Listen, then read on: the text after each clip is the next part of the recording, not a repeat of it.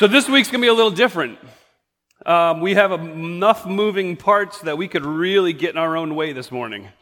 The purpose of this morning's service is this. We have been walking through the question, why do Christians do such strange things? And for today, we're going to talk about worship. And not only are we going to answer the question, why do Christians worship, but we are going to demonstrate worship, and we are going to worship together. So you'll notice things are going to be a little different. So everything's a little disjointed. So our ushers are trying to figure out when in the world we're actually going to take an offering. That's going to come later in the service. So this is your warning. Let me encourage you to reach into the seat back in front of you, grab one of those connection cards, and fill that out with your prayer requests and the different information there so we can pray for you this week. That'll come in just a little while. It's not coming right now. The offering will come in a bit, but you can be working on that. So you could write us a whole novel if you like. That's fine. Today's kind of a special day. Today is Father's Day. So that's right. Let's give our dads a round of applause. That's good. Let's say, okay. Mother's Day, we tend to be way more emotional and quiet. Be like, we should honor our moms. Thank you, Mother. Father's Day gets a little raucous and rowdy. That's okay. Right, dads? Unless you're trying to take a nap. Then it ain't okay. U.S. Open is on this evening. It's like the greatest Father's Day gift ever. It's the nap that keeps on giving. So happy Father's Day, dads. We hope you feel honored and appreciated. I appreciate you. I am thankful that you are here at Uniontown Bible Church today. And I am praying that today is a day that you feel not just recognized and appreciated, but you feel honored. And you understand how grateful as children we are for our dads. And then dads, take a few minutes to look at the little rugrats running around your house, or the not so little rugrats. And remember what a great opportunity that God has given you for them to call you dad, for you to be a primary influence in their life and then use that influence for good. So happy Father's Day. I'm going to begin this morning by just reading Psalm 150. It's a psalm we're very familiar with, but I think it sets the context of our morning really well. It says this, hallelujah. There's a word we don't use enough, at least not in the right way. Hallelujah, praise God in his sanctuary, praise him in his mighty expanse, praise him for his powerful acts, praise him for his abundant greatness, praise him with trumpet blast, praise him with harp and lyre, praise him with tambourine and dance, praise him with strings and flute, praise him with resounding cymbals, praise him with clashing cymbals. When it comes down to it, here's the most important thing. Let everything that breathes praise the Lord. What is the purpose of worship? Maybe let me define worship first. Worship is our response to God for who he is and what he's done. Worship is our response to God for who he is and what he's done. What's the purpose of worship? Well, you got to understand this. God has blessed every single one of us sitting in this room, and I don't care who you are. You have all been blessed either materially, physically, even spiritually in so many different ways. And the reason God has blessed you is for the sake of his glory. The problem is our natural and sinful tendency is to disconnect the blessings that God has given to us and to disconnect those blessings from the purpose of those blessings. The purpose of those blessings to make much of him. And we've taken those things and we've turned those blessings into an opportunity to make much of us. So, for example, one of the greatest blessings that we experience is salvation. And yet somehow we have taken salvation and made it about us. Jesus loves me, he saved me, he sanctified me, he rescued me, he redeemed me. Yeah, absolutely, but our tendency is to stop there at the God loves me so much, he gave me Jesus, it's all about me. And what's supposed to happen with salvation is supposed to roll past that. God loved you so much and gave you Jesus so that his glory might be made known among the nations. The whole purpose of God saving you is so you would praise him. Oh, wait, so you're telling me that when God saved me, it was with this ulterior motive. It wasn't just because he loved me and wanted to rescue me. It was it was so self-serving of God so that I would make much of him. I'm not telling you that. God is. 1 Peter chapter 2, verse 9, you are a chosen race, a royal priesthood, a holy nation, a people for his possession, so that you might proclaim the praises of the one who called you out of darkness into the marvelous light. He saved you so that you would make much of his name. And that's the purpose of worship. So let's do that together this morning, shall we? Father God, I ask that you would take our worship today and in some way turn it into something that pleases your heart. Lord, we bring nothing of value, nothing good to the table, but what we can bring is a grateful and thankful heart. So God, I ask that we would do that and do that with every ounce of our energy, with our entire heart, soul, mind, and strength. For it's in Jesus' good name I pray. Amen. So I threw a curveball that was already, So I told you we weren't going to take the offering yet. So what you just saw before, that was not the offering. We're going to do it again. If you're a guest with us, we don't do that. Sorry, I didn't get enough. Pass them around again. We're locking the doors till we get enough. I'm just kidding. That's not, that is not what we're doing. We are going to do another offering. So ushers, I'm giving you a heads up. It's going to be after this section. I will pray at the end. It'll be about 10 minutes from now.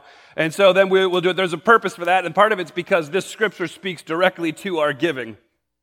And so I don't want to miss out on the opportunity to not just, honestly, we had a pretty good plan going. That's all. No, I'm just kidding. We really want to tie scripture to what we're doing this morning very closely. This is another opportunity for us to do it. So go 1 Chronicles chapter 29. 1 Chronicles chapter 29. So I'm going to admit this up front. I said this to a couple people this morning. Worship is one of those things we could do an 8-week sermon series on, and Jeremy and I are going to try to fit it into 35 minutes. So we have a lot of possibilities of missing our marks. But long story short, there may be a series in the next couple of years here where we walk through worship in 8 weeks. Today, I want to look at 1 Chronicles 29. Quick background for this chapter. What we're looking at here in this section is an understanding of what motivates our worship to God. So the background of the story is this. David is not allowed by God to build a temple. His son Solomon is going to be the next king, and he is going to build the temple. And so in order to build the temple, they need to raise the funds that are necessary to build the temple. And so this amazing offering happens, and just tons of money comes in, and resources, and people are just giving whatever they can possibly give. But what I wanted you to see is this, not, we should give like that. No. We should have the same perspective about God that they had. If you look at 1 Chronicles chapter 29, verse 10, we get to hear the prayer of David after this huge offering has come in, and you get to see how he viewed God. It says, then David blessed the Lord in the sight of the assembly. He said this, may you be blessed, Lord God, our Father, from eternity to eternity. See, yours, Lord, is the greatness. Stop there. Who's great? Are we? No, his is the greatness, and probably no better place is his greatness seen than at the act of creation. God is so great and so powerful that he stood above nothing, spoke, and something responded. God's great. Yours is the greatness. Yours is the power. There's so many different places you can see the very power of God spelled out through Scripture, not the least of which is through the Exodus event with the Israelites. As God takes his people by their hand and leads them through the wilderness and provides for them and protects them and leads them and directs them, and he is present with his very power in their midst. Yours is the greatness, yours is the power, yours is the glory and the splendor and the majesty. No one compares to God. See, everything in the heavens and on earth belongs to you. He owns everything. The earth and everything in it, Psalm 24 tells us, the world and its inhabitants belong to the Lord. And unlike most kings, this great king isn't hoarding it. Everything belongs to you. Verse 12, riches and honor come from you, and you are the ruler of everything. Power and might are in your hand, and it's in your hand to make great and to give strength to all. That's David's testimony. David's testimony is he was the youngest of 8 brothers, highly unqualified for the role of king. He is out taking care of the sheep in the field. Samuel comes to find a new king, and he goes through all 7 sons, and after each one, he's like, this one's got to be it. I mean, he looks like a king. He talks like a king. He carries himself like a king. And every time God said, stop looking on the outside. Watch what I can do with the unexpected. And David, the young shepherd boy, comes in. And God whispers in Samuel's ear, that's him. And Samuel had to go, seriously? David's very testimony is that God is the one who makes great. God is the one who gives strength to all. Why do you worship? Man, you have to worship when you have an accurate view of who God is. You can't help but worship. You can't help but worship when you have an accurate view of yourself. That continues. Look at verse 14. Who am I? Who are my people that we should be able to give as generously as this? For everything comes from you. We've given you only what's already come from your hand. We're just aliens and temporary residents in your presence as were all of our ancestors. Our days on earth are just like a shadow, without hope. Lord our God, all this wealth that we have provided for building you a house for your holy name comes from your hand because everything belongs to you. David starts and says, God, who in the world are we?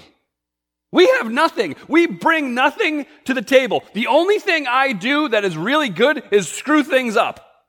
I can find a way to mess things up like nobody else. We're in the middle of a bathroom renovation. I promise you, I can mess things up faster than my wife can do this. I have a gift. We have the same gift with God. We're like, oh, look at all the good things I did. And God's like, your righteousnesses, even your best efforts are just filthy rags, man. God, who are we? What the psalmist says, when I look at the heavens, when I look at the work of your fingers, when I look at the moon and the stars that you have set in place, the thought that comes to mind is, what is man? That you would do all of this and yet still consider me. Everything comes from the hand of God. And so if you understand and have an accurate view of who God is, if you understand and have an accurate view of who you are, then everything about your life is going to be marked by worship. What we do here, this is just a small segment of it. This is that opportunity we get to come together as a family and corporately worship the great God who loves us and gave his son for us. This is our opportunity to give back to him what he has already owned. That's the whole point. And when you understand who he is and who you are, it changes the way you live. It changes the way you love him. It changes the way you love other people. It changes the way you give. It changes your generosity. It changes all of those things. And we'll talk a little more about giving next week. But notice, your giving is an act of worship that recognizes that everything you have in this life, that your entire being is wrapped up in him and how big he is and how small you are. And how fortunate and blessed you are to have the opportunity to be generous in any way. That's the heartbeat of David. He saw God clearly, and he saw himself clearly. May we give with that understanding. Father God, I thank you for the opportunity to give.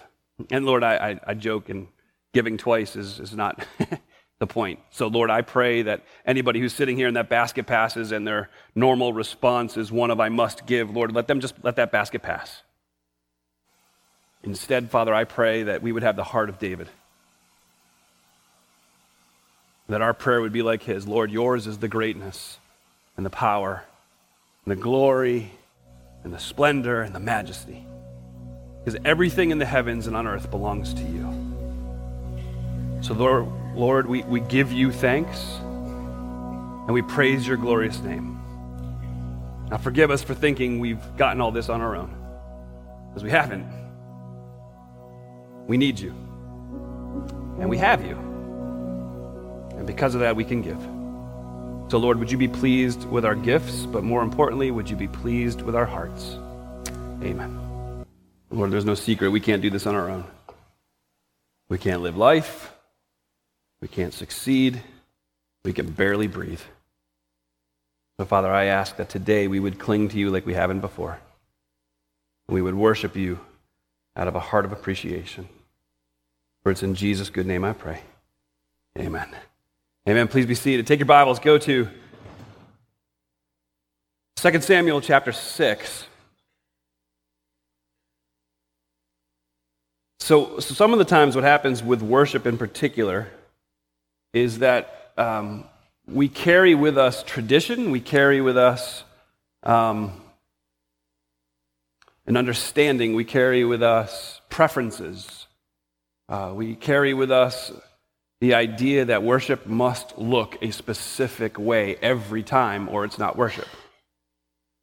So that means it should either be like this song we just sang, "The Lord, I Need You," where it's just the heartfelt cry out of our desperation for God in the midst of dark times and difficulty, marked by quiet and reflectiveness. Or we come from the school of thought, no, that's not worship. Worship is to be fun and big and celebratory. And I think what you'll find as you look through Scripture is that worship is pretty complex. It's not just one stripe or another. And so as you look at 2 Samuel chapter 6, what you're looking at is the story, a very well-known story that was probably popularized most in our pop culture back in the 80s with Kevin Bacon in the movie Footloose, as he grossly misused a piece of scripture for that movie. But when you take it in its context, it actually is a beautiful picture of the goal of worship or the purpose of worship and how we worship. See, David has just retaken over Jerusalem as the political city of his nation. He has now been coronated as king. He is the ruler now.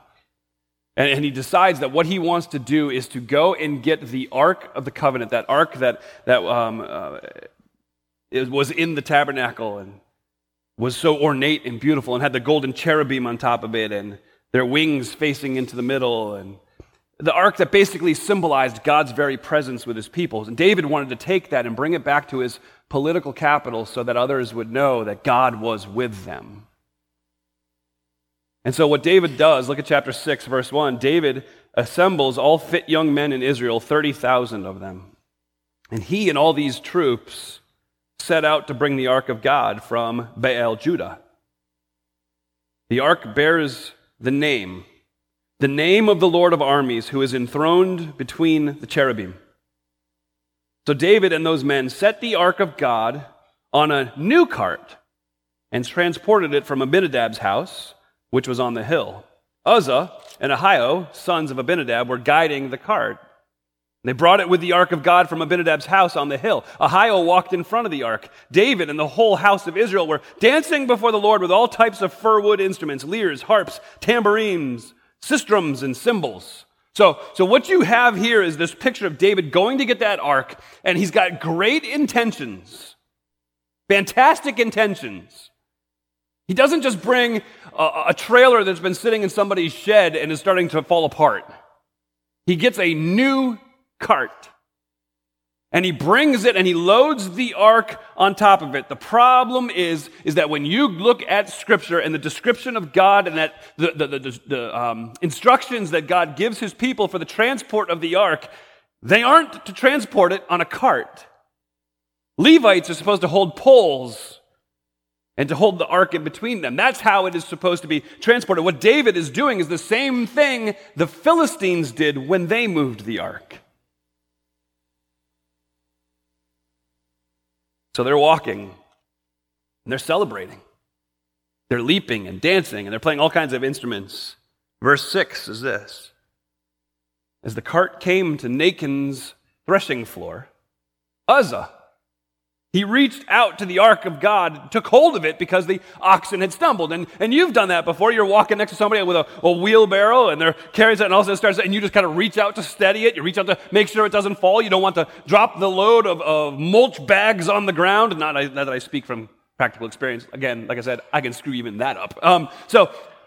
You reach out, and that's what Uzzah's doing. He's walking next to the ark, and the oxen who are pulling the cart, they get to the threshing floor, and they kind of take a misstep, and the cart kind of jostles, and the ark tilts just a little, and Uzzah, well-intentioned Uzzah, reaches up to just steady it, and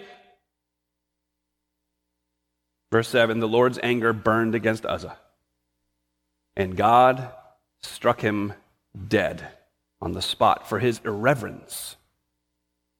And he died right there next to the ark. Startling. I bet you the music stopped. As Uzzah gets zapped and falls to the ground, I bet you the music stopped. And the people had to be racking their brains with what's going on. And if you look at David's response in verse 8, he said, David was angry because of the Lord's outburst against Uzzah. Verse 9, David feared the Lord that day. So see, the two outcomes are David is angry because as he views this event, hey, you know what? We were doing the best we could with what we had. And God said, but that's not what I said to do. See, we are to approach our worship with God with a sense of sobriety, sense of respect, sense of reverence, and not presume too much. Because we're not worshiping just anybody. We are worshiping the God of great glory and majesty and power and might, a God who is truly holy.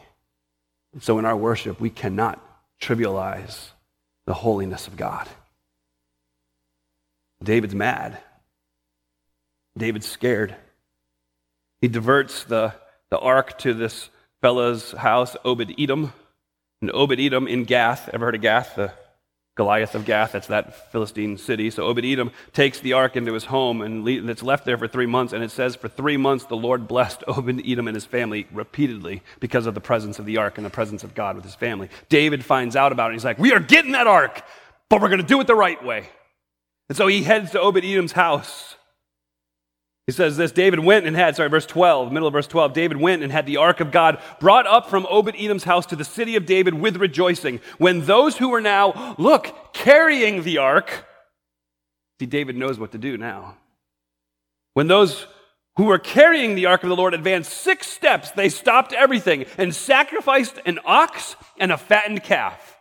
And when that was done, verse 14, David was dancing with all his might before the Lord wearing a linen ephod. He and the whole house of Israel were bringing up the ark of the Lord with shouts and the sound of the ram's horn. And as the ark entered the city of David, Saul's daughter Michal, also David's wife, looked down from the window and saw King David leaping and dancing before the Lord. So there is no question how David feels at this moment. There's no doubt that as David is coming into the city, he is ecstatic. That word for dancing and for leaping is the same word that's used throughout Scripture a number of different ways. It's the response of someone who meets a loved one after a long period of time. It's the response of somebody who gets good news from a faraway country. It's the response of someone who is released from prison. It's the response of someone who's experienced great victory. It's the response of the bride and groom at their wedding. That's the dancing that's happening. It's just filled with joy and passion and enthusiasm. There is nothing going to stop David, not even Michal. You get Michal, who is standing looking out the window and sees David leaping and dancing before the Lord. And the end of verse 16 says, she despised him in her heart. We don't know why. We just know that she saw the emotional and celebratory response of David, and she hated him for it. Skip down to verse 20. When David returned home to bless his household, Saul's daughter Michal, his wife, came out to meet him. Men, that's not a meeting you want to have when you first get home from work. Because she didn't come out with the pleasant platitudes or the gentle kiss around the neck. She came out swinging. So here comes David returning home, and Michal comes out and says, oh, yes, how the king of Israel has honored himself today. He exposed himself in the sight of the slave girls of his subjects like a vulgar person would expose himself. You see what Michal thinks about his celebration. I can't believe you. How vulgar, how distasteful of a king to act like that. David's response in verse 26. I will dance before the Lord, and I will dishonor myself and humble myself even more. David says, listen, when it comes to who God is, when it comes to being able to enjoy the presence of God in my life, there is nothing that's going to hold me back. There is no level of dignified response that is necessary. It's not about being polite. It's not about being meek. It's about giving him the glory due his name. It's not about a traditional response. It's not about a classical response. It's not about a contemporary response. It's about a sincere response of your heart. Worship is so very complex. We need to be marked by reverence and celebration. We also have to engage all of these different emotions in worship. You look through the book of Psalms, which is the hymnal for Israel, and you see their worship songs being sung, and some of the emotions, I am going to fly through these. If you want the references later, you just shoot me an email and I'll hook you up. But Psalm 9:2, I will rejoice and boast about you. I'll sing about your name, Most High God. Psalm 118:23, this came from the Lord. It is wondrous in our sight. Psalm 4:7, you have put more joy in my heart than they have when their grain and new wine abound. That, my friends, is a lot of joy. Psalm 33:22, may your faithful love rest on us, Lord. We put our hope in you. Psalm 25:16, turn to me and be gracious to me because I'm what? Because I'm alone and I'm afflicted. My life is consumed with grief, my years with groaning. My strength has failed because of my iniquity, and my bones waste away. This is worship. The sacrifice pleasing to God is a broken spirit. God, you will not despise a broken and a humbled heart. Soul, why are you so dejected? Why are you in such turmoil? Put your hope in God. I'll still praise him. He's still my Savior and my God. Because the Lord is near to the brokenhearted. He saves those who are crushed in spirit. As for me, who is poor and in pain, God, I pray your salvation would protect me. See, as you walk through the hymnal of Israel, what you find is every single one of these emotions gets engaged. Fear, grief, anger, despair, weariness, joy, delight, happiness, comfort, hope, and love. It's not one-dimensional. It's all-encompassing. So you know what that means? We worship the Lord our God with all of our heart, all of our soul, all of our mind, and all of our strength. There's no piece that's left off. It also means there's no possible way we could do all of those emotions in one service. The same thing goes for our physical expression in worship. You know that it's modeled and commanded in Scripture in a number of places. Job 120, Job stood up, tore his robe, shaved his head. He fell to the ground and worshiped. See? Baldness, worship. Clap your hands, people. Shout to God with a jubilant cry. As I go through this list of physical expressions that are both modeled and commanded in Scripture, let me just challenge you to think something in your head as we're running through these. What aspects of physical expression and worship have you not done? And ask yourself why. Clap your hands. Shout to God. Come, let us worship. Let us bow down. Let us kneel before him. Lift up your hands in the holy place and bless the Lord. Praise his name with dancing. Make music to him with tambourine and lyre. Rejoice in the Lord, you righteous ones. Praise from the upright is beautiful. Praise the Lord with the lyre. Make music to him with a 10-stringed harp. Sing a new song to him. Play skillfully on the strings with a joyful shout. And yes, there's even physical expression for our introverts. Let the whole earth fear the Lord. Let all the inhabitants stand in awe.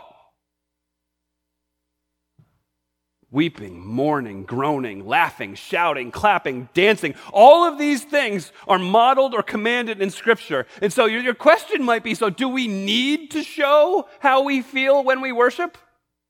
The answer is this. It's not that you need to show how you feel when you worship. It's that you do. You already do. My heart is glad. Therefore, my whole being rejoices. The heart pours out the way we feel, the way we speak, the way things really truly are in our hearts. So as you consider God's mercy, as you consider how he has loved you and saved you, is your heart glad? Does anybody else know that? Does God know that? Man, let's be encouraged this morning by the depth of love that God has shown for us. Because that depth is immeasurable. Let's stand. Let's sing together.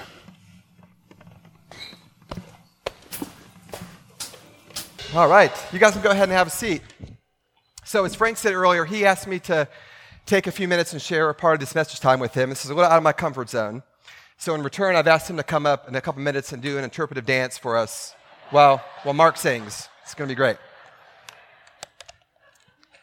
No, I'm excited to share something with you all that I think is really key to God's church. God's been showing me lately about the whole idea of worship being a weapon in our lives, and how in Scripture we see when His people praise and worship Him, how His presence shows up and how His power shows up. So we're going to look at this story in 2 Chronicles chapter 20. If you guys have your Bible and want to turn there, that would be great. Just to give a little context of this story. So this is about the people and the nation of Judah at the time. It was led by King Jehoshaphat. He was about 35 years old. He was a king that loved God. And during the story, he was trying to protect his people from these opposing armies, these multiple armies that were coming against him. So let's check this out in 2 Chronicles chapter 20, starting at verse 1. It says, "After this, the armies of the Moabites, the Ammonites, and some of the Meunites declared war on Jehoshaphat. Messengers came and told Jehoshaphat, 'A vast army from Edom is marching against you from beyond the Dead Sea. They are already at Hazan Tamar.' Jehoshaphat was terrified by this news and begged the Lord for guidance. He also ordered everyone in Judah to begin fasting, so people from all the towns of Judah came to Jerusalem to seek the Lord's help. Jehoshaphat stood before the community of Judah and Jerusalem in front of the new courtyard at the temple of the Lord. He prayed, 'O Lord our God, you are the God of heaven. You're the ruler of all the kingdoms of the nations. Power and might are in your hand, and no one can stand against you.'" Then I'm just going to move on to verse 12 here. It says, "Our God, will you not judge them? For we have no power to face this vast army that is attacking us. We do not know what to do, but our eyes are on you." So if you guys just imagine this, you're the people of Judah. You look out and you see these multiple armies coming against you, right? It's terrifying. Humanly speaking, it's terrifying. So you might be thinking this is the day that your lives are going to end. You have family you're worried about. You might get kidnapped and become a captive. It's terrifying. So what does King Jehoshaphat do? As he sees the enemy approaching, he chooses first to lift his eyes to God. They begin to praise. They begin to worship. I love it that they begin to gather everyone around and remind each other of who God is. In verse 6 again, it says, "Power and might are in your hand, and nothing can stand against you." It was like they began to find courage, and their faith started to rise up. They were strengthened. They were hopeful, and they took their eyes off their enemy and worshiped and lifted their eyes up to God, and their whole perspective changed. Their circumstance didn't change, but their perspective changed. So one of the things I love about when we worship on Sunday mornings here, I don't know why I keep adjusting this mic, is we gather together to remind each other, right, of who God is when we sing these songs to Him. When we sing, "Our God is greater, and He's stronger, and He's higher than any other. He's mighty to save. He's our cornerstone. The weak are made strong, and the Savior is love." That's what we're doing, right? We're reminding each other and encouraging each other who God is, and our perspective also begins to change. So moving on to verse 15, this is when the Spirit of God comes upon a prophet. He said, "Listen, King Jehoshaphat, and all who live in Judah and Jerusalem. This is what the Lord says to you. Do not be afraid or discouraged because of this vast army, for the battle is not yours, but God's. Tomorrow march down against them. They will be climbing up the pass of Ziz." Sounds like a nice place. "And you will find them at the end of the gorge in the desert of Jeruel. You will not have to fight this battle. Take up your positions, stand firm, and see the deliverance the Lord will give you, Judah and Jerusalem. Do not be afraid. Do not be discouraged. Go out to face them tomorrow, and the Lord will be with you." So Jehoshaphat bowed down his face to the ground, and all the people of Judah and Jerusalem fell down and worshiped before the Lord. Imagine that. Then some Levites from the Kohathites, let's go with that, and the Korites stood up and praised the Lord, the God of Israel, with a very loud voice. So what an amazing encouragement, right? This prophet speaks to the Lord, and he says, the battle is not yours, but the battle is God's. But we notice that God doesn't say, because it's His battle, go back to your tents or go back to your house and pull the sheets up over your face and God's got this, right? What does He say? Even though it's His battle, He says, take up your positions, stand firm, and just see what I'm going to do.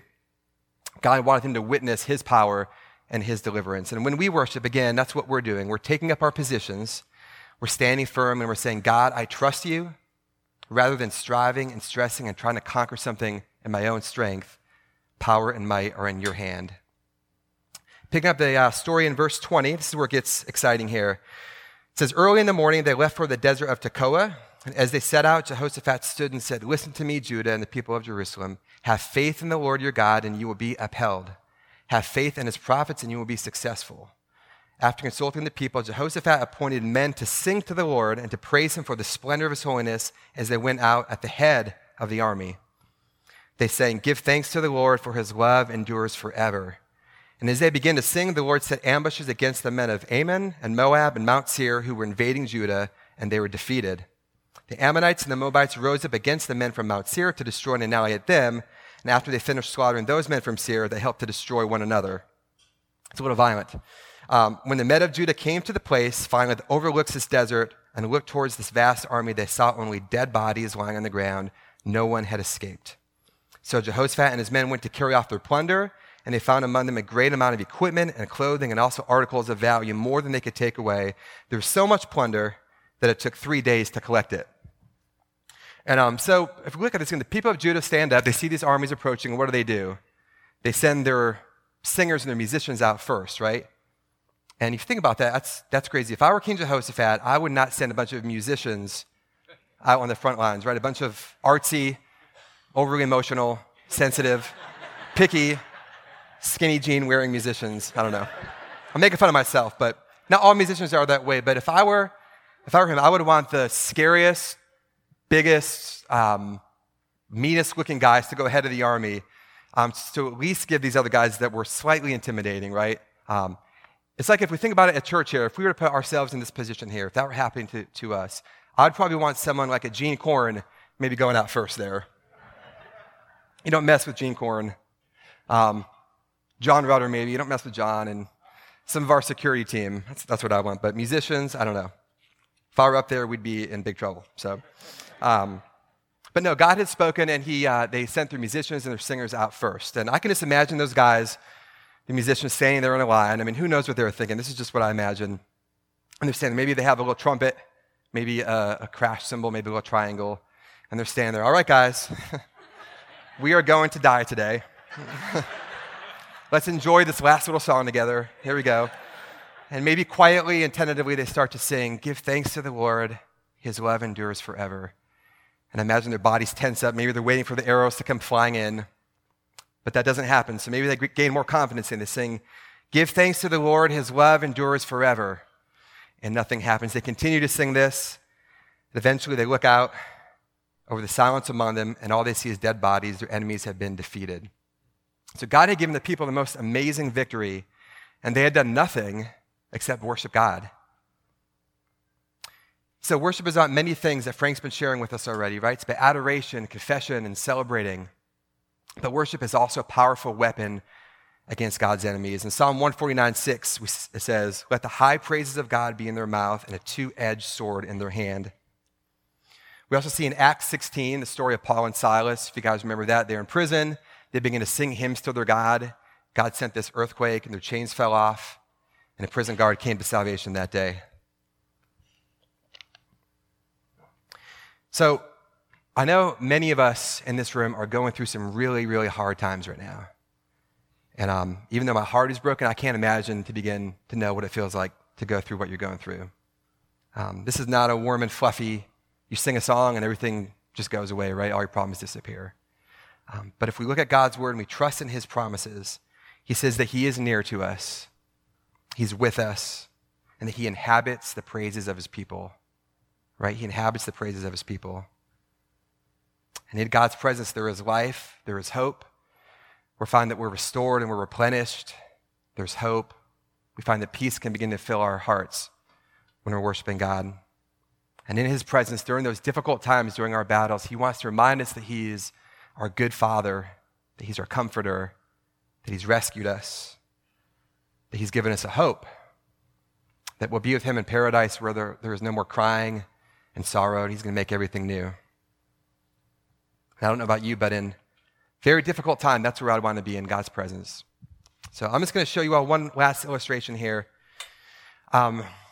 This guy up here on the screen is Vedran Smilovic. I think I said that right. He's a celloist from Bosnia.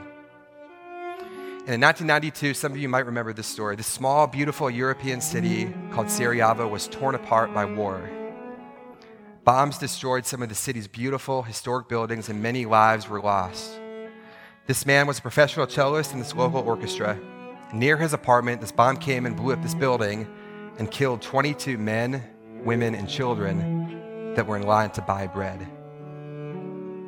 After this happened, this man would dress up in his suit and for months, every day, take his cello and play this Adagio in G minor. Let's just listen to it for a second.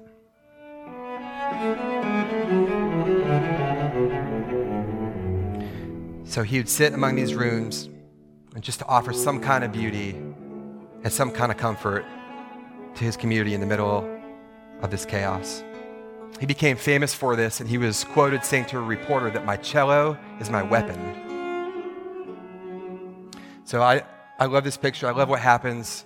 I think this is kind of a picture of what happens when God's church comes to worship him.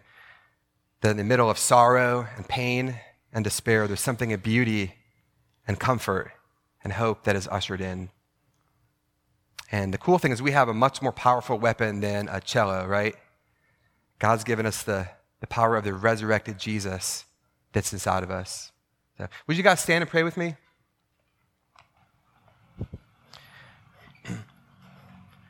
God, we are so thankful for the gift of music that you've given us to us, Lord, that how it connects to your heart, Lord. God, it's amazing that you would care deeply about us, this creator of the universe, all-powerful, awesome King of Kings, that you would pursue us when we wander away from you, that you desire for us to be in your presence, that you invite us in. What an amazing gift of grace, Lord. God, I pray you would comfort those hurting today and remind them that you are good, that you would give us courage to enter into your presence and to surrender these things to you, to lift our eyes up as we remember who you are, Lord. And we're so thankful for you. We're thankful for the cross. With our entire being, we worship with sobriety and with respect and with great celebration. We worship as a way to fight the enemy. And why do we do that? Because it's an overflow of our hearts. We worship so that we proclaim the excellencies of him who has called us out of the darkness into his marvelous light. So let's be a people that are aware of the depth and the height and the width and the breadth of the love of Christ that is so deep, so high, so wide, and so broad that we can never find its edges. May we, the voice of this church, be a voice that's heard loud and far, echoing the name of the great I am, echoing the name of the King of Kings and the Lord of Lords, the Lamb of God who came to take away the sins of the world. May we be a church who constantly echoes the name of Jesus. And let's worship so we make much of him.